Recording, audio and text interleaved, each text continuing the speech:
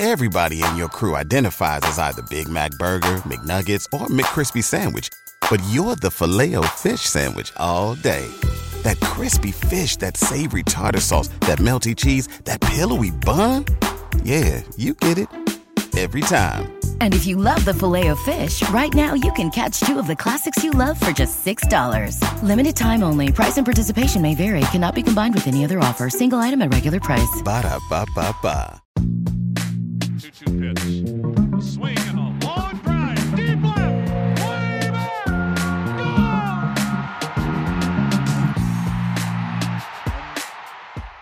Welcome back to another Baseball America podcast. I'm Kyle Glazer. The lockout is now past its third month. We're into the fourth month of the lockout now, but there's still a lot of baseball going on. Minor league spring training is underway for most clubs. College baseball, high school baseball, the draft, still a lot to talk about. And of course, we're continuing to plow through our Top 10 Prospects podcast series. And it's a good time to do it with minor league spring training getting underway. We're continuing on with the Texas Rangers farm system today. And to do that, we're joined by the esteemed Josh Norris. Josh, how you doing? I don't know who the esteemed Josh Norris is, but I'm here. So if you want to talk to that one, I think he plays hockey. So, maybe get him on the podcast. Josh, I do find the Rangers farm system, really the Rangers organization right now, to be kind of fascinating. If we rewind to July 1st of last year, this was a bad team with a bad farm system, which is the place no organization wants to be. And in the span of about 6 months, they really pulled off a lot of moves that kind of reinvigorated the organization. At the trade deadline, they traded Joey Gallo as well as Joely Rodriguez to the Yankees, brought back 4 prospects. They also shipped Kyle Gibson, Ian Kennedy, and Hans Kraus to the Phillies, brought back prospects there, really added some talent to the farm system. They also got some pitchers back healthy toward the end of the year, which really enhanced the future outlook for this organization, because that's an area they were really scuffling. You add Jack Leiter in the draft. So all that's happening to their farm system. And then as soon as the World Series ends and we see the free agent frenzy before the lockout, they spent more than $500 million to bring in Corey Seager, Marcus Semien, and John Gray.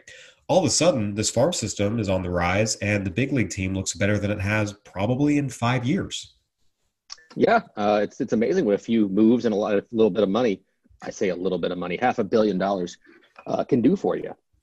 But in the area of the trades, yeah, I mean, they sold Joey Gallo, and that was going to get you a pretty big return, and it netted them a lot of middle infield help from the Yankees, in addition to Glenn Otto, the right-hander. They also got Ezekiel Duran and Josh Smith and Trevor Hauver, 3 up-the-middle guys who add to their pile of up-the-middle players. That also includes guys like Justin Foscue, who was the draft pick from 2020, Luis Angel Acuna, Ronald's little brother, Maximo Acosta, the DSL player, Cam Cauley, another draft guy from 2021. They've got a lot up the middle right now, and that's also in center field too, but we're talking about up the middle infielders. So that really kind of revamped that area. And then they had some other guys who kind of stepped forward this year outside of those trades. But when it came to revamping the system at the midseason level, or at midseason, that was really the key move, I thought. Yeah, one of the things that really jumped out to me, I'm just going to be perfectly blunt here. We were both in North Carolina together for many years. We saw a lot of Rangers prospects coming through Hickory and Down East, their Class A affiliates. I saw a lot of Rangers prospects in their annual showcase they had with the Padres, the On Deck Classic. And to be honest, 99 times out of 100, I came away very underwhelmed with a lot of the Rangers prospects. The guys they were hyping up as these are our guys, these are our future stars, the Leody Taveras, the Anderson Tejedas, the Julio Pablo Martinez's, more often than not, just frankly were not that great. And guys you saw flashes from, Kyle Cody, AJ Alexy, it's like, okay, they have something, but it was very clear these were not guys who were going to take a team from 5th place and make them a playoff contender. What really stood out to me in the fall league this year, seeing Owen White, seeing Ezekiel Duran, to be honest, I came away impressed with the Rangers contingent in the fall league, and really Rangers prospects in general in my looks this year, probably for the first time in 5 or 6 years. There's a much higher talent level in the system that frankly is kind of clear as day, at least it was in my eyes. Yeah, I mean, their group in the fall league was really fun. I didn't get to see, I think Huff was supposed to be out there. He didn't do anything while I was there. He was gone by then, but I saw Duran, and he showed off some really, really big time power, which I knew he had because I do the Yankee system too. So a lot of that was just Control C, Control V, and change some words for the handbook purposes. And White, I got to see him once in the regular season out here in Carolina, and he was really, really, really good for me, especially with the fastball. I didn't know a whole lot about him except he was a Ranger, and his numbers looked decent, and he'd been hurt all year, and he'd been hurt basically all of his career. And it's very, very impressive. I forget who else was in that group, but yeah, they've done really well. Guys like Cole Reagans have gotten back healthy again, had a pretty cromulent year. Shout out to The Simpsons for the word cromulent. And then, Cole Reagan was in the Futures game. I thought one of the best stories of the Futures game was just that guy getting back on the mound after 2 TJs. And they've got a lot of fun stuff coming in their system, period. It's going to be fun to see some dudes here in Hickory and down east, since we get the lower levels of their system, period, in North Carolina. Yeah, you've seen those guys take some steps forward. Cole Winn and Josh Young, 2 of their more recent first-round picks, showed a lot of promise last year. Justin Foskey, we saw some of his big power in the fall league. So there's no question. There's just a much higher level of talent in the Rangers farm system now, and that's really, really apparent. Josh, diving into this system, Jack Leiter, the number 2 overall pick last year, was really the ace of aces in college baseball for a lot of the season at Vanderbilt. And he's been a guy that a lot of people have known about since high school as Al Leiter's son. On talent, he had the chance to be a first or second round pick out of high school, but made it very, very clear he wanted to go to college, spent 2 years at Vanderbilt. Really, it was just his only full season at Vanderbilt in 2021 and pitched well enough to be the second overall pick in the draft. Didn't get a chance to make his pro debut. The Rangers held him back. But, overall, what's the outlook for him? And was there really any debate for him at number 1 in the system with Josh Young? You could have gone with Josh Young. Now it looks kind of like we made the right call, not like we did anything there. It's just unfortunate that Josh Young is hurt and would have probably taken a step back in an updated ranking if I had gone Young 1 and Leiter 2. But he's got that kind of stuff, and he's got that kind of moxie and talent and all that good stuff to be at top of the rotation starter. There's stuff that needs to be tweaked with him. It's just like any other young pitcher. But he's got a really sky-high ceiling. I'm hoping he'll get at least a couple weeks here in Hickory before they move him to Double-A Frisco. They've talked about starting him at Double-A Frisco this year, which would kind of line up with some of the recent guys, like your Max Meyer started his pro career in Double-A. Jake Eater started his pro career in Double-A. With that kind of, they have a Vanderbilt pedigree in Jake Eater. Granted, they got their feet wet officially in alternate site Instructs land, and Jack didn't do that. He was there at Instructs, but he was mostly kind of working out rather than pitching. I think he went back to Vanderbilt to finish his degree or something like that in the off season. But it wasn't a particularly wide gap between the two. But as is usually really wise, I went pitcher over hitter. That's totally the thing that is that people tell you to do, right? Yeah, again, and you're right. A lot of times when you have hitter versus pitcher and they're very, very close, you're going to default to the hitter just because we know how risky pitchers are. There's always attrition, the injuries. It's just so tough. But at the same time, again, Jack Leiter, we talk about a college pitcher. I think what has always stood out is it's stuff and polish. It's not like this is a guy who it's all stuff and is going to need a lot of development. It's not a guy who is super polished, but the stuff is a little light. As you mentioned, there's small things to work on, but just in terms of an advanced pitcher who could move quickly, at least from the outside looking in, he does seem to check all the boxes. Is that an accurate read on it? Yeah. He's got a Vanderbilt pedigree, which is pretty much, what you want these days. It's not a bad place to have a pedigree from if you're a pitcher.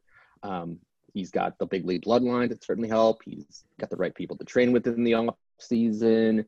He's got, a pitch mix that is screamed high end since his high school days. I'll never forget seeing him as a high schooler when I didn't know it was him because I didn't have a roster and just was writing down, okay, whatever number blue, 26 blue has a really good curveball. And then going to look like, oh yeah, that's that guy. He's really good. I did think it was, kind of as an aside, I thought it was pretty funny that our three magazine issues this year for the top 10 prospects in the East, West, and Central featured 2 alums from the same high school, Del Barton Anthony Volpe was on the East cover and Leiter was on the West cover. So two guys on the same high school team at the same time wound up covering BA in a 3-issue span, which I doubt has ever been done. Yeah, I mean, there's not many high school pairings like that. And obviously, we still have to see what these guys do in the majors, but two number one prospects in their system. I do want to ask, you mentioned there are a couple things to work on. The one kind of main question that's always surrounded him is just his durability, but just because he's a smaller right-hander. I do think it needs to be noted. He did miss one start at Vanderbilt last year, but we actually saw a lot of guys coming back off the shortened 2020 season, skip a start, miss a week here or there. He still pitched 110 innings, still held up just fine over the long haul when all things are considered. Finished among the national leaders in strikeouts and, held up strong through the end of the year. He's a little bit homer prone, at least he was at Vanderbilt, and might need to adjust some things to get a little more angle on his pitches. How much of a concern is that? Is it just kind of a minor aside? How do you kind of weigh that? I mean, on the one hand, giving up a home run is pretty big problem if you're a pitcher. On the other hand, we live in an age where pitching development is so ridiculously good, where you can fine tune anything you want in a lab and fix it. So I'm not really concerned that he can't fix it. I mean, the one problem he's not going to fix, I don't think, is the fact that he's 6'1". I don't think he's going to get any taller at this point. But, if you go back and you work with pitching guys and work with your high-speed cameras and all that good stuff, you can find ways around that. It's not like there's never been a 6'1" pitcher to succeed, or a short right-hander, I say as 5'7", talking about as 6'1", to pitch successfully in the big leagues. There's a lot of guys shorter than that who've done really well. So it's a concern now, but that's what player development's for. Like, he has thrown exactly 0 pitches as a professional. So he's got plenty of time to work on that. Yeah, I know Ranger fans are obviously very excited to see him make his professional debut this year, and I think we're all going to be watching closely. As highly touted as they come, has lived up to the hype pretty much every step of his career so far, and really gives the Rangers a caliber of pitching prospect they haven't had in a very, very long time. Josh, this ranking was put together before Josh Young suffered a shoulder injury that required surgery and is going to keep him out for most of the 2022 season, if not all of it. Obviously, it's just tough news because he got into AAA last year, really showed what a special hitter he can be, and you just hope he's able to come back fully healthy and not have any lasting side effects from this. In terms of the process of ranking him before the injury popped up, what kind of player were people seeing? Because again, 2021 was his first full season, and he missed time even with that too, recovering from a foot injury. But even in just kind of the half season or so he really opened some eyes. Yeah, I mean, he's a guy, we put potential 6 hitter with 6 power on him, and that's frankly not the kind of hitter to be trifled with. That's the kind of guy who you put at third base or first base and let him rake. I mean, he hit the ball hard too. I think we got the stat here that his 91.1 average exit velocity was the same exactly on the number as Pete Alonso and Jorge Soler, which are 2 pretty good guys to be in company with in terms of hitting the ball real hard. He didn't strike out a ton. He hit the ball. He averaged on base power. What more do you want? The only question was third base or first base. And there was a lot of questions about reps too, because he'd had the broken foot to start the year last year. Now he's got the shoulder thing. So we're going to see how that affects him going forward. If I remember correctly, it's not his throwing shoulder, so that won't sap him throwing arm wise at third base, but we'll see how it affects him from a hitter standpoint when he comes back, whether that's at the very tail end of the year this year or in the fall league. Shout out fall league. It's just unfortunate. It's going to be a lost year for him after no minor league season in 2020 and just a weird year in 2021 in terms of player development. So hopefully he comes back pretty healthy next in 2023 or at the end of 2022, whatever year this is. Yeah, as you mentioned, it was his left shoulder, torn labrum. He's had the surgery, and the expected recovery time is going to be 6 months. So just hope he comes back fully healthy, because this is a special hitter. And even during my calls in 2020 around instructional league, he was jumping out along with Michael Busch as probably the 2 best hitters in Arizona. Even then, there were defensive questions. A lot of the reviews were, this guy is a great hitter. didn't particularly care for the defense at third base. We got a little bit more of that this year. Again, got to AAA, hit well. Everyone was completely bought in on the bat. This is an all-star level bat in terms of average and power. It's just the defense was a little shaky at times. But it does seem like, just in talking to everyone, that even if he moves to first base, he's going to hit enough. So in the grand scheme of things, it's not really an issue, even if he has to move. Obviously, you'd prefer him to stay at third, but that's not going to prevent him from profiling as a potential star. Yeah, I mean, I think you pretty much nailed it. Just we have to see what it looks like when he comes back. Josh, the Rangers had a pretty sordid history of their pitchers needing Tommy John surgery. We've talked about it before on these podcasts. We've written stories about it. It was a really, really lengthy list, and it honestly hurt the outlook of the big league club. We've seen them really struggle to fill out a rotation the last couple of years, and a lot of that's their homegrown pitching prospects have just not been able to stay healthy. We started to see some promise from a high school right-hander last year, and that was Cole Winn. Cole Winn was the 2018 BA High School Player of the Year. I saw a lot of him at Orange Lutheran. The Rangers took him 15th overall, and for all the concerns about high school right-handers, he had everything you wanted to see from a high school right-hander in terms of polish, 3 pitches, control, command, good body with some room to develop, and his velocity range was where you wanted it to be, low 90s, touching 95, 96. Kind of checked every box. His first full season in 2019 was a little bit up and down, but 2021 came back, made the Futures game, and really had an excellent year. 21-year-old across AA and AAA at a 2.4 ERA, struck out more than 11 per 9. The walks were reasonable. And really the number that jumped out to me was he allowed 4.5 hits per 9 as a 21-year-old in AA and AAA. I mean, just no one really barreled him up. What were the reviews you were getting on Cole Winn, and how good can he be? Yeah, that's the one thing it's with the pandemic, time has seemed to kind of melt like the clocks in that famous painting. But it was hard to fathom that he was only 21 last year, and he will be only 22. That's how numbers work for all of this year too. He won't turn 23 until November 25th. That was a really young man with very little in-game experience carving at the highest levels of the minor leagues. He's everything you said. He's got potentially plus weapons in his fastball and his curveball, slider and changeup are average to above average with average control. Shoot, he did really, really well for a first extended test at the upper levels. He had a little bit of control command issues at AAA, where he walked 5.6 per 9 in 2 starts. So 5 walks in 8 innings there. So not a huge sample. He did some stuff over the over the course of the season to kind of improve his pitch mix, but this is a guy who we could be mid-rotation type starter. So it's more than they've produced in recent years for sure. And he didn't just appear in the Futures game; he started that sucker. So that's correct. He did that. Yeah, no, absolutely. He's long been a personal favorite of mine, and just seeing the progress has certainly been something promising. And all of a sudden, I just go back to our readers know we put together projected future lineups for all teams as part of our prospect handbook process. And there was a couple years in a row where it was hard to find 5 starting pitchers to fill out the Rangers' projected future rotation. And all of a sudden, now you have Leiter and Winn. This is a 1-2 punch of pitching prospects again that really just strikes me, at least in my time, not just at Baseball America, but I remember seeing the Rangers prospects when they were in high desert for high A back in 2015, 2016. And, they had Luis Ortiz and Yohander Mendez, but those guys were not the level of these guys. And we clearly saw that with the way their big league careers turned out. I don't think the Rangers have had a 1-2 pitching punch in their farm system like this, at least since I've been seeing their minor leaguers, and that's 7 years now. I mean, this feels like it's different. Yeah, we have our always 100% accurate 2025 lineup as number 2, 3, Leiter and Winn, behind number 1, John Gray, who's pretty decent in his own right. And then Owen White, we talked about earlier, and Dane Dunning. I mean, there's another guy that they acquired in trade.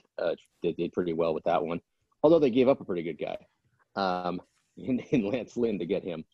But yeah, if this comes even closer, that if he can get Leiter, Winn, and White among others to Arlington, it's pretty good start for a homegrown mix that you hadn't seen in a while.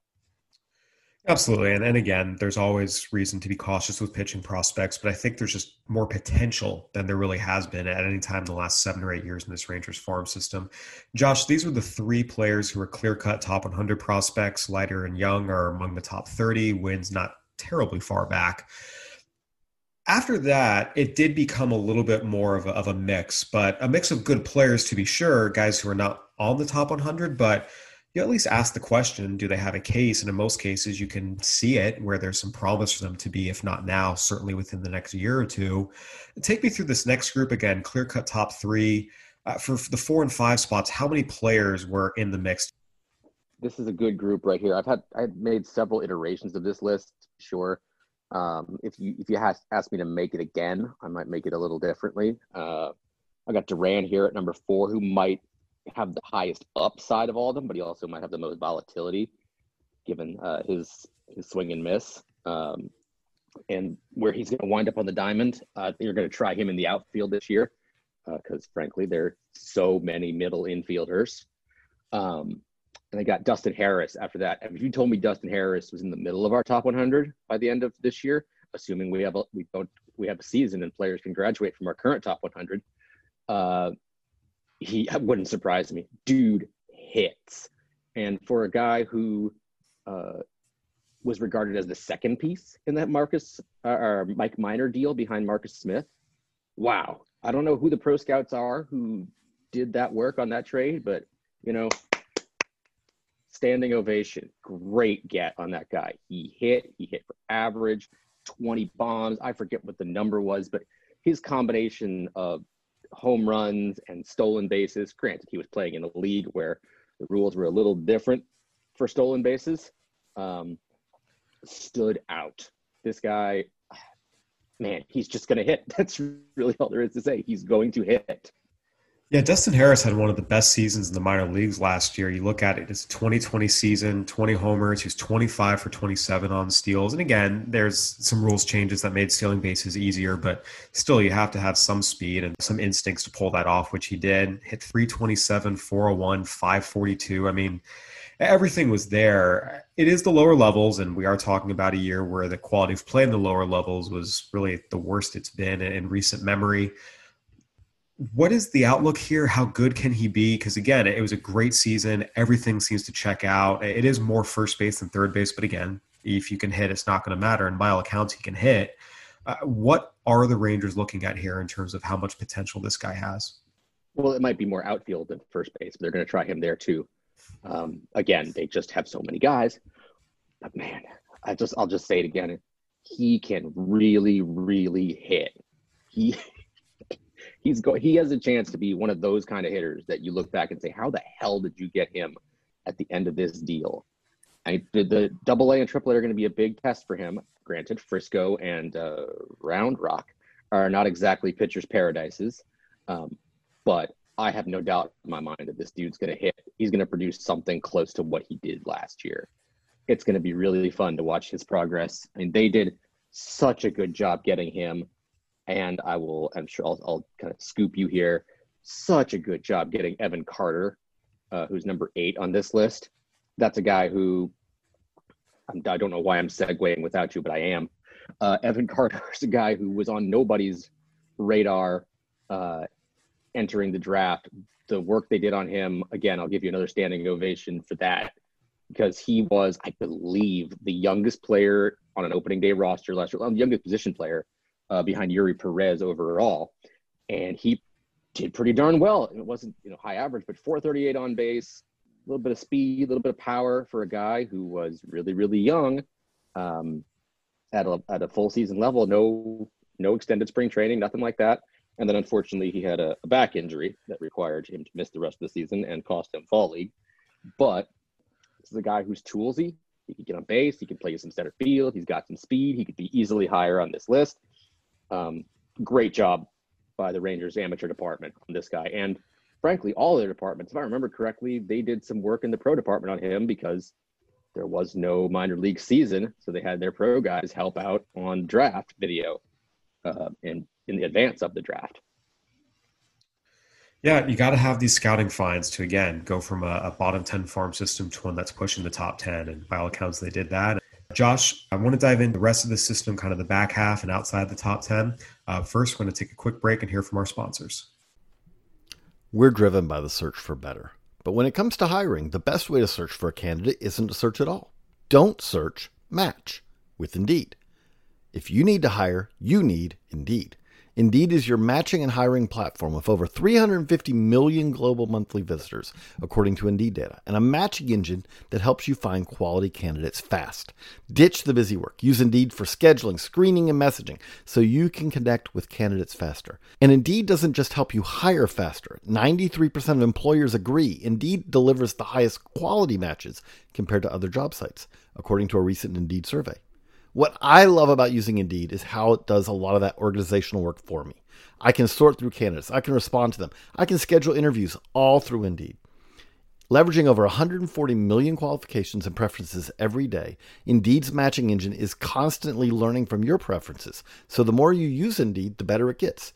Join more than 3.5 million businesses, including Baseball America, that use Indeed to hire great talent fast. And listeners of the show will get a $75 sponsored job credit to get your jobs more visibility at Indeed.com/BaseballAmerica. Just go to Indeed.com/BaseballAmerica right now and support our show by saying that you heard about Indeed on this podcast. That's Indeed.com/BaseballAmerica. Terms and conditions apply. Need to hire? You need Indeed. We're back with Josh Norris breaking down the Texas Rangers farm system. All right, Josh. So you kind of hit on Evan Carter and really just what the early impressions were and how impressive he was in his pro debut. It was only 32 games, but like you mentioned, there was power, there was on base, a lot of things to like there. Justin Foscue did some good things. We talked about Owen White and how he looked coming back from surgery. You talked about Josh Smith and Luis Angel Acuna. Overall, how many guys in this system would you say were in the mix to be in the top 10? Because again, we talk about how in the past, a lot of Rangers top prospects really kind of failed to live up to the hype. Just even watching them, when you went to saw them in person, it was pretty clear they weren't as good as they'd been talked about. But they're also, the depth was never that great. And thus, that's how you had a bottom 10 farm system, not much at the top and not a lot of depth. All of a sudden you have these guys at the top, and it does, again, seem like there's more depth here than maybe there has been in years past. How many guys had legitimate cases to be in the top 10? I mean, Sam Huff could have been in there. He's at number 11. He's got the injury. He's also very large, and catchers that large don't normally catch for a while. But also humans don't necessarily often sock 519-foot home runs, which is a thing he did in the Arizona Complex League or Extended or one of those settings in Surprise, Arizona. He just didn't get on the field a lot this year and will not get on the field until this stupid lockout is over because he's a 40-man guy. Aaron Zavala, go Ducks. Their second rounder out of Oregon this past year. There were some issues with the medical. I believe I read it was, I forget, I would love to credit the reporter I saw it from, but I don't remember. Was a benign tumor on his spine that they found during pre-draft that kind of didn't take a little longer to sign than would be normal. But he's got an interesting skill set from the left side with power and hitability. Ricky Vanasco is a name at 13 that, again, on the 40-man roster. So another guy that's really hurt by this since he didn't pitch at all in 2021 while recovering from Tommy John, except for the instructional league setting, especially in the college barnstorming period of their instructional league. I think he pitched at TCU. But this is a guy who's got big stuff, needs a little more refinement on the off-speed stuff, but that's a big arm, and that's going to pitch in the big leagues. And TK Roby, I think I saw him that same series at Zebulon as I did. No, it was earlier in the season that I saw White. But there's a guy who's got stuff, and swagger is one word to describe him. Boy, does that guy want to screw you up. It's apparent that he does not care for hitters, and he will pitch inside if he wants to. He will do anything he wants to on that mound. His curveball spins like a mother. So he's a fun guy to watch. I'm hoping to get to see him a little bit in Hickory this year.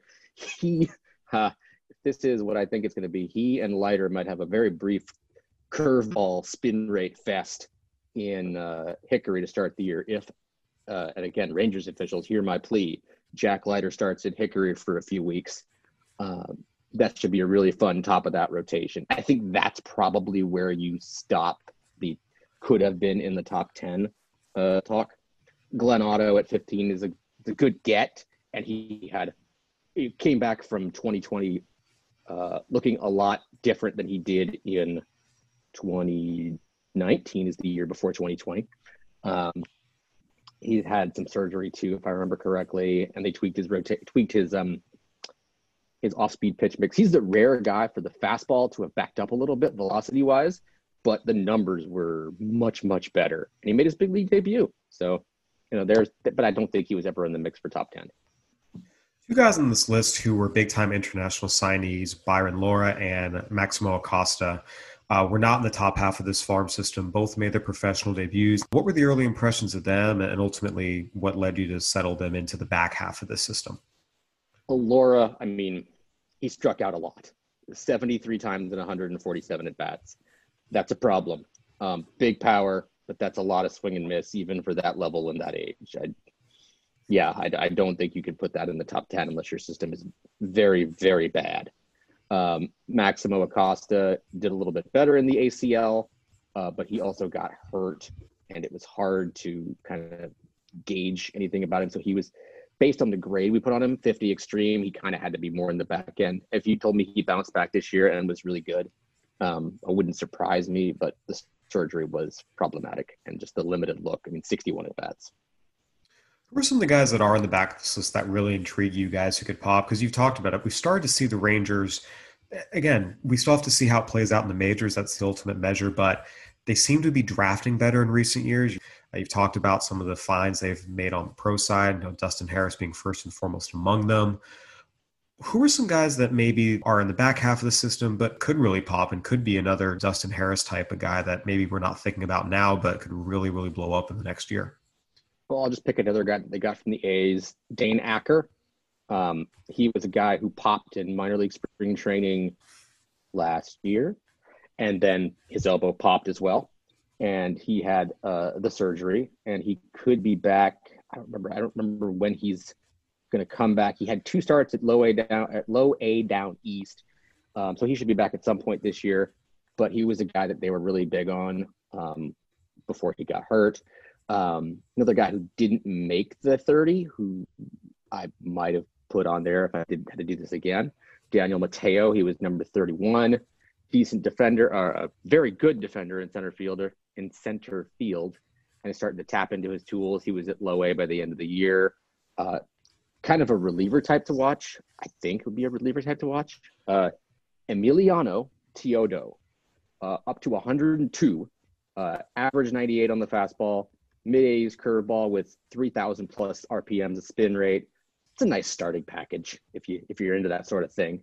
At the very end of games, that should be really, really fun. Those are the guy they got from the Phillies, Kevin Gowdy, looked a lot better than he did a few years prior with the Phillies, when he just didn't look good. I mean, he was a guy that the Phillies gave big money to a few years back. But again, this proves their scouting chops and the ability to spread their guys out.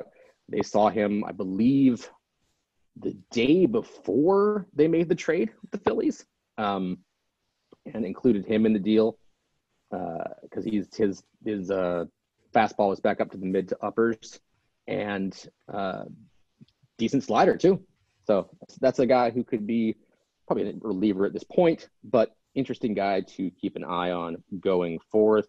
And then, I'll stump for a personal favorite. I believe stuff is stuff, and it doesn't necessarily, I think in the right organization, it can do wonders. He's not a prospect, but Spencer Howard, I think I wouldn't close the book on him. I think that could be a really good guy to add to your rotation. I didn't include him in the 2025 lineup, but he very well could be. Like, that was a guy who was a very high level top 100 prospect a couple years ago, had some troubles in the big leagues, but I'm not ready to give up on him just yet. Yeah, it was a rough first turn with the Rangers. Had a 9.7 ERA and 8 starts. But we'll see what he's able to do the full offseason. Although obviously the lockout sort of affects how much Yeah, work he's able to do with team officials. So a that's very full off season. yeah, it's problematic for a lot of young players. But we'll see if he's able to bounce back. As you mentioned, a lot of people saw some really good things from him as a prospect, and we'll see if the Rangers are able to make some changes and help him access that against big league hitters. Josh, moving forward, one thing that jumps out is this farm system, especially now that Josh Young got hurt. They're probably not going to graduate most of these guys in this year. I mean, it's possible. We'll see, maybe Cole Winn. I think he'll make his debut. Whether he graduates, we have to see how long the season is, how it plays out, when everyone's actually able to get into camp. But this is the farm system, as we talked about, is on the verge of the top 10. They have the third overall pick in the 2022 draft. They're going to go for it in the majors. Some of their signings are trying to build, not tear down. But what is the outlook for this organization, this farm system? Again, I guess if they're going to build, maybe they trade some of these guys. What's next for the Rangers? Yeah, I mean, I think they're going to trade some of these guys, quite frankly. There's another team in that West Division that I've mentioned that they've already traded with twice, the A's, and gotten Dustin Harris and Dane Acker and Marcus Smith. That is probably going to sell off some of its pieces when things reopen. And I don't know, Frankie Montas would look really nice in that rotation, and they have the pieces to do it. So I don't know. I think everybody thinks once this thing is lifted, you are going to see whatever we saw right before the lockout, like on steroids, just absolute chaos. With free agent signings and trades, it's just going to be, you're going to have, if you have like alerts on for the Jeff Passons and Buster Olneys of the world, your phone's going to be just crazy kind of noise. In any case, it's going to be wild once this thing is over with, and you can make a lot of moves. I think that's where they're going to go next. Like I said, they have a stockpile of dudes that at the middle infield, and you typically tend to trade from strengths. That's what they have right now. They ain't all going to play middle infield in Arlington. Yeah, we'll see what they do. This is an organization that's had 5 straight losing seasons, obviously is trying to make moves to end that stretch and get back to the postseason for the first time since 2016. And look, the farm system's in a better place than it was only 7-8 months ago now, and the major league team is in a better place with more talent than it was 7 or 8 months ago. And that's all you can ask for, to those two things to start moving in the right direction. And after maybe stagnating for a little bit, the Rangers appear to be headed in that direction, and we'll see what moves they make next. And not only do they have that stockpile of middle infielders, they signed Semien and Seager. They have all those middle infielders, and then they blocked them all. So it seems to me that some of these guys are going to be moving to the outfield or, moving addresses. I'm not a Nostradamus here, but you can see how this kind of might play out either as soon as the lockout is lifted or whenever the trade deadline may be, depending on when the lockout is lifted. Yeah, we'll see what happens. That the Rangers are definitely going to be a team to watch for a number of reasons in that regard. Josh, thank you so much for joining us. We appreciate your insight as always. No problem. All right, everyone. That'll do it for another Baseball America Prospects podcast. Go ahead and give us a review on iTunes, Spotify, Stitcher, whatever platform you're listening on. We'd love to hear from you. For Josh Norris, I'm Kyle Glazer. Thanks for listening. Stay safe, everybody.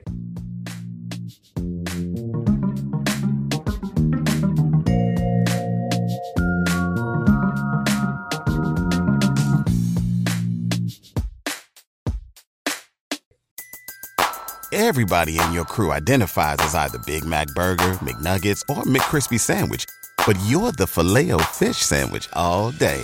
That crispy fish, that savory tartar sauce, that melty cheese, that pillowy bun. Yeah, you get it. Every time. And if you love the Filet-O-Fish, right now you can catch 2 of the classics you love for just $6. Limited time only. Price and participation may vary. Cannot be combined with any other offer. Single item at regular price. Ba-da-ba-ba-ba.